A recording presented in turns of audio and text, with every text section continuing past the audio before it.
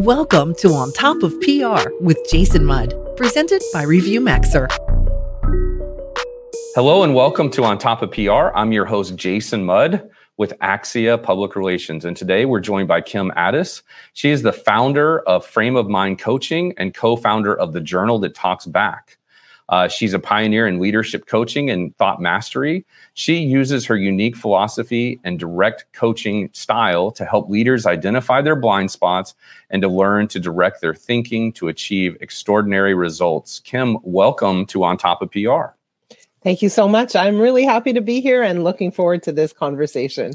Thank you, Kim. I'm glad to be here and glad you're here too. And today we really want to focus on how to recruit and retain young PR professionals at our organizations. I think this is a very timely and important topic. Generally speaking, it tends to be, younger professionals who are working in PR, especially at the entry level and even on up to mid-level. It seems to be a young person's profession. It seems to be a profession that is mostly dominated by females in the workforce. And so, of course, both or any of those combinations require, unique consideration of how do you create a great employment experience for those individuals. And as the generations change, they're looking for different things. So I think this is a timely topic. We're recording this in September of 2022.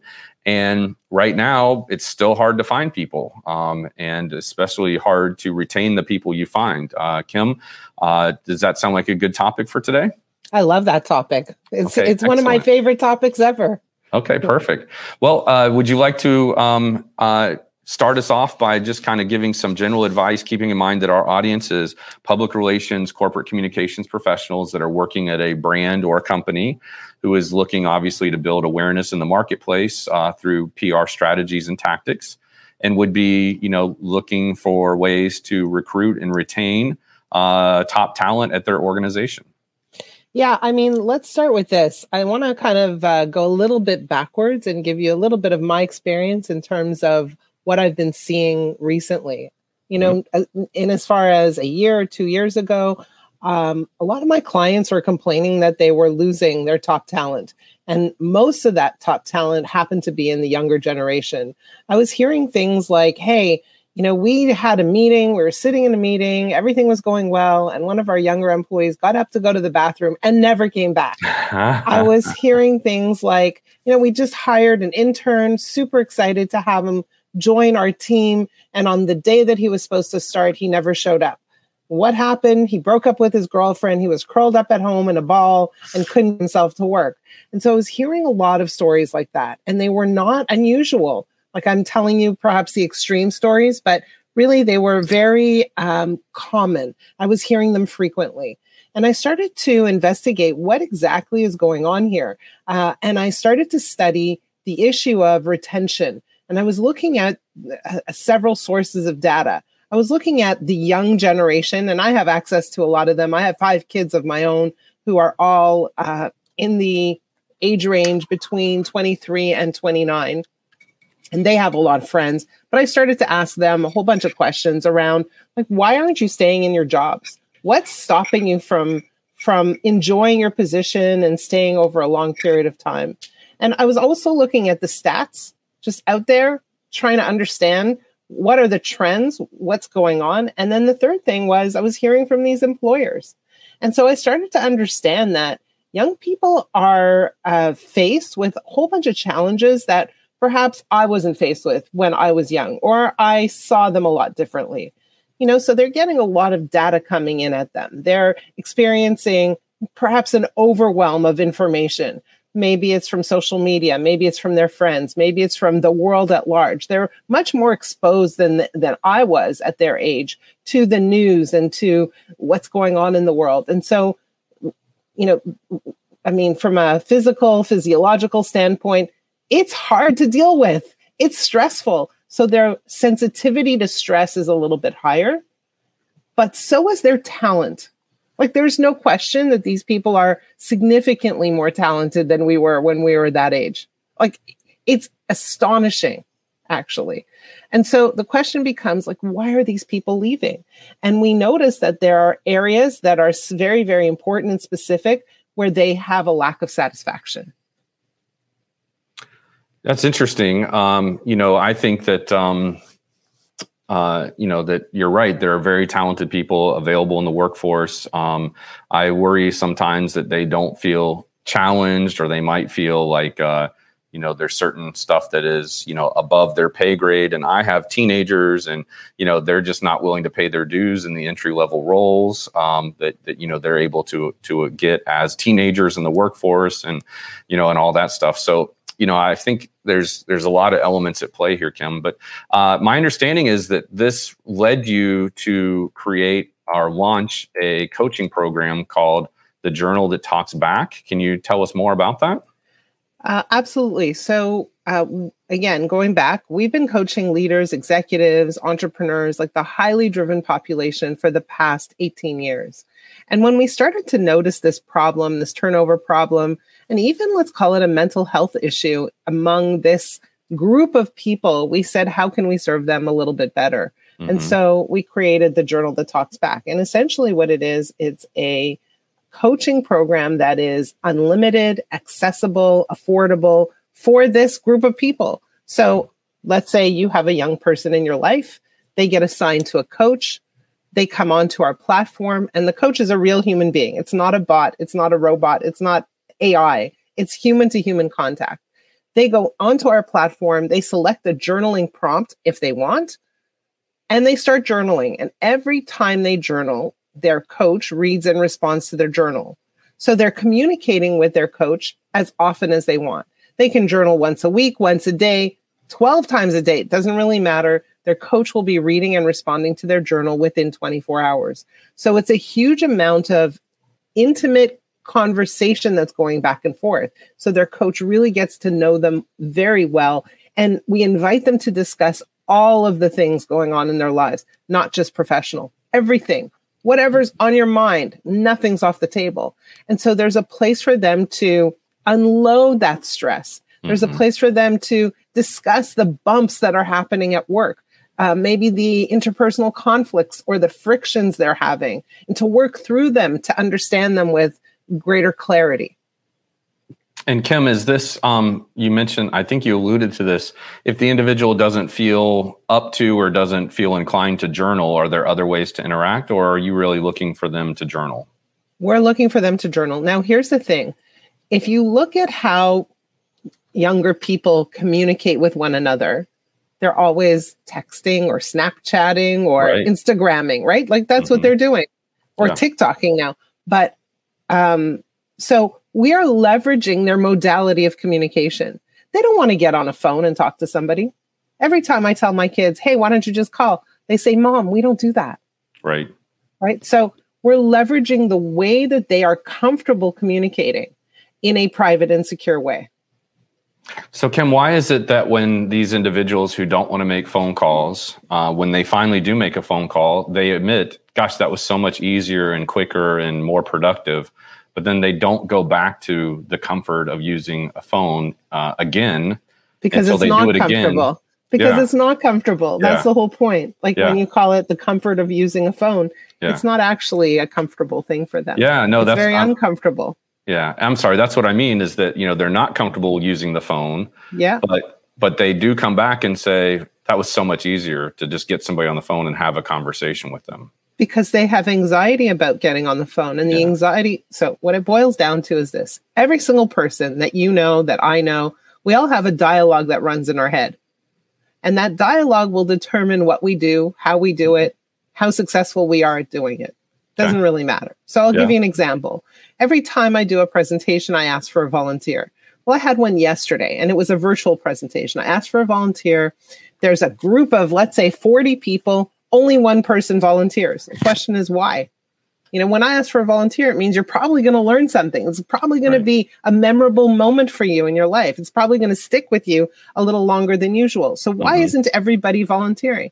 Because they have a dialogue in their head that says, I don't want to embarrass myself. I don't know what she wants from me. Right. This is a risky experience, right? Yeah. And so when we look at being on the phone, it's the same dialogue that takes place. I don't know what's going to happen. I don't know what they're going to say. I don't know if I'm going to have the words to answer back. This is a risky experience. And so when we perceive risk, what do? Avoid. We avoid. We don't take action, right? Yeah. Right? It's normal to shield ourselves from risk. And so, okay, great. It was a good conversation this time with this person, but next time it's another person. And the risk still stays the same. So that dialogue, even if it's fabricated, is what runs our lives. My job is to understand what is the dialogue that's taking place for you. And how is that dialogue aligned or misaligned with your goals? Does that dialogue help you move forward, or does it actually hold you back? Is it reasonable to think that after a certain number of reps of having positive and productive experiences, making voice calls, that the person will then warm up to it and no longer have this anxiety? Of course. I mean, it's like being a speaker, right? I'm a speaker. I've been speaking for pretty much my whole life. But when I was young and I had a speech to do at school, well, you can bet I was in the bathroom for the 30 minutes prior to my speaking engagement. Look at me now, right? No problem. Let's go. Let's get the show on the road, right? But, of course, with exposure and experience, you lower your levels of anxiety, of course. Okay. So why the emphasis on journaling, Kim? Why is that important? And does it go beyond, the young professionals as you describe them that you work with? Yeah, absolutely. So for me, journaling is a way to access the thoughts that are going on in your brain on all subjects. So I find that a lot of coaches never necessarily get enough data or know enough about their clients to coach them effectively. When we're reading someone's journal on an everyday basis, we're understanding how they think, how they respond, how they react across a variety of situations. So the data we're receiving is much, much higher. And that data allows us to start to pick up patterns of behavior, patterns of thought, beliefs they have. And that's extremely powerful. Gotcha. Okay. Well, that's very good. Kim, we're going to take a break now, and we're going to come back on the other side talking about, a little bit of, and I don't want to misquote, but, the myth of work-life balance, and also why empathy is not a good idea. So I'm looking forward to hearing your thoughts about that as we get a little bit more provocative on the second half. So those of you tuning in, stay with us. We'll be right back after this break. You're listening to On Top of PR with your host, Jason Mudd. Jason is a trusted advisor to some of America's most admired and fastest growing brands. He is the managing partner at Axia Public Relations, a PR agency that guides news, social, and web strategies for national companies. And now, back to the show. Welcome back to On Top of PR. I'm your host, Jason Mudd, and I'm joined with Kim. And Kim, we're going to talk about just a few more things as we're wrapping up here. And one of the things I wanted to get to is just the bottom line of why are people quitting and what do companies need to do to slow the turnover? Yeah. So let's talk a little bit about that. I look at it in terms of 4 buckets. What are the 4 things that a company needs to keep their eye on in order to increase their retention rates?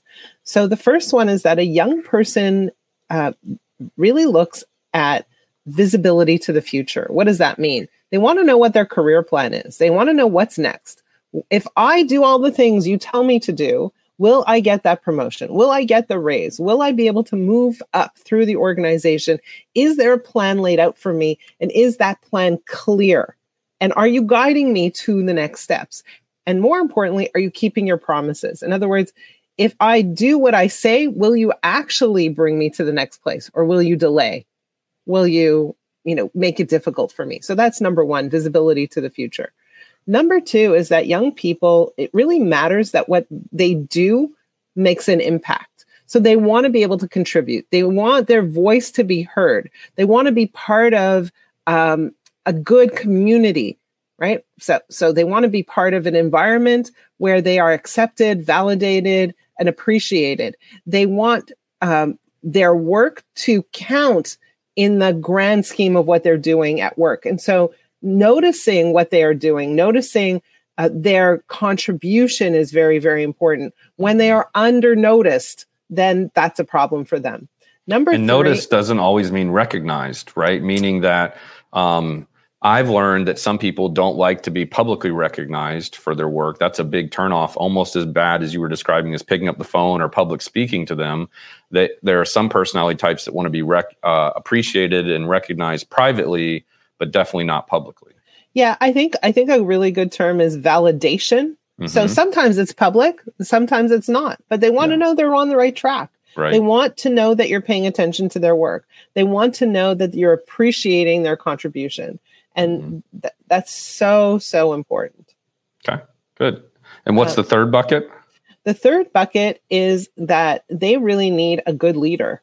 And what I've discovered is a lot of leaders don't have very, very basic coaching skills. And so what we want to do is we want to make sure leaders are equipped with those coaching skills. They know how to have those complicated or difficult conversations. They know how to bring a person from point A to point B in a positive manner. And they know how to build up their team, but also address issues that aren't working, right? So many leaders are put into a leadership position without really having the background or the skill set to coach their people effectively. So that becomes super important. And then the last bucket is that young people need support. They need support outside of the workplace. So when they're feeling that anxiety, when they're feeling that turbulence, when they start a new job and they're unsure of themselves and they're not reading the room properly, or they get feedback from their boss and they think it's the end of the world, they need a place to go and work through that. And you know, a lot of times maybe there's something going on in their personal lives and they bring it to work. So they need a safe third-party place to work through it. And this is why we've brought the Journal That Talks Back to a lot of corporate environments to help with that piece as well. We also teach leaders how to coach. But, you know, this element cannot be overstated because a young person cannot go to their boss and say, hey, I'm feeling uncomfortable at work. Because that creates a really strange dynamic. It's not unbiased in that case. So they need a safe, unbiased place to work through that discomfort. And that's really important. So those are the 4 buckets that we want to make sure are addressed. And where might our audience go to learn more about the Journal That Talks Back in your corporate program? Yeah, the journalthatalksback.com. Really easy. Yeah, perfect. And then we were talking earlier about, work-life balance. You know, I've heard other speakers say that it's a myth. I think what you're saying is that it shouldn't be overly focused on, but I don't want to speak for you. Kim, tell us what you think about work-life balance. Let's talk about balance for a minute. So have you ever been to a park where there's a seesaw? Yes? Of course. Okay. So what is a seesaw? It's like this, right? And so when two kids, I can't straighten out my arms here. When two kids are on a seesaw, and they're in perfect balance, what is happening? Nothing. Exactly. Nothing's happening. So do we want a lifetime of this stillness? No, we want moments of stillness. Right? We like that, moments of stillness, but we don't want a lifetime of stillness. We want a lifetime and what we're really trying to do with the people we work with is we want to help them enjoy the ride, not white knuckle the ride. Yeah. Right? So we're building their resilience so that when the bump goes up or down, they're having fun. They're enjoying it. They're not scared out of their minds. They're not terrified. They're not so anxious that they just want to get off. They have the wherewithal to be able to handle the ride when it gets a little rocky, right? So turbulence. The idea, exactly. The idea is not to have a lifetime of stillness, a lifetime of balance, where everything is exactly in order. Things get out of order in life. You have kids, you know, right? Things get out of order in life. And the idea is, do you have it in you to handle the disorder when it comes along? So embrace the clutter and chaos of life. And clean up sometimes, but you're not going to spend your whole life cleaning up. Right. And I guess to your point, if you're expecting that balance all the time, you will always be disappointed. You'll always be in a state of discomfort and and anxiety when things aren't in order, and things aren't in order in life. That's just not the way it works. All right, so we're going to close on empathy is not a good idea, you say. So fill me in on that, because I feel like everyone else has a contrarian opinion. So I appreciate it when our clients and individuals have a unique, provocative, or contrarian point of view. So let me hear yours. Well, let's define empathy for a moment. What is empathy? I think a lot of people don't understand the real term. So empathy is putting yourself in someone else's shoes and feeling their emotional state.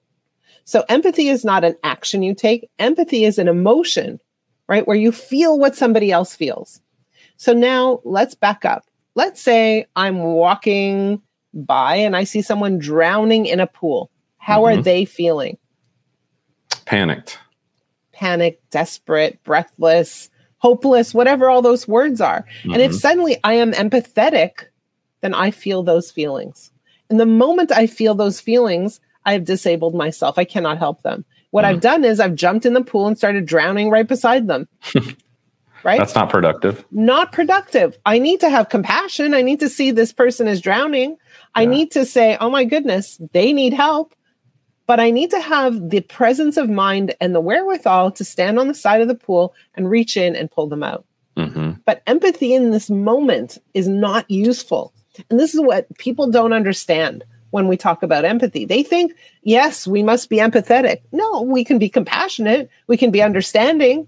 We can acknowledge that someone is suffering, but jumping in the pool beside them never serves them. Never does. Yeah, that's good. Okay. Very interesting. Thank you for sharing that, Kim. So if our audience today, because our audience today really enjoyed hearing from you and learning from what you shared, what would be a great way for them to connect with you? Is it LinkedIn? It could be LinkedIn. It could be just go to our website, frameofmindcoaching.com, or send me an email. I love hearing from people. It's kim@frameofmindcoaching.com. Perfect. And when you do reach out to Kim, please be sure to let her know you heard about her on top of PR, because that's our job here, is to help you stay on top of PR and on top of whatever challenges and issues, topics, trends that are happening in the public relations business. So with that, that's another episode of On Top of PR, and I appreciate you tuning in. We thank Kim for joining us. And if you found this episode to be valuable, please take a moment and share it with a colleague. And also be sure to check out Kim's website and see if her solutions might be helpful to you and your workforce. With that, this is Jason Mudd from Axia Public Relations signing off. Be well, and I hope something great happens to you today. This has been On Top of PR with Jason Mudd, presented by ReviewMaxer. Be sure to subscribe so you don't miss an episode, and check out past shows at ontopofpr.com.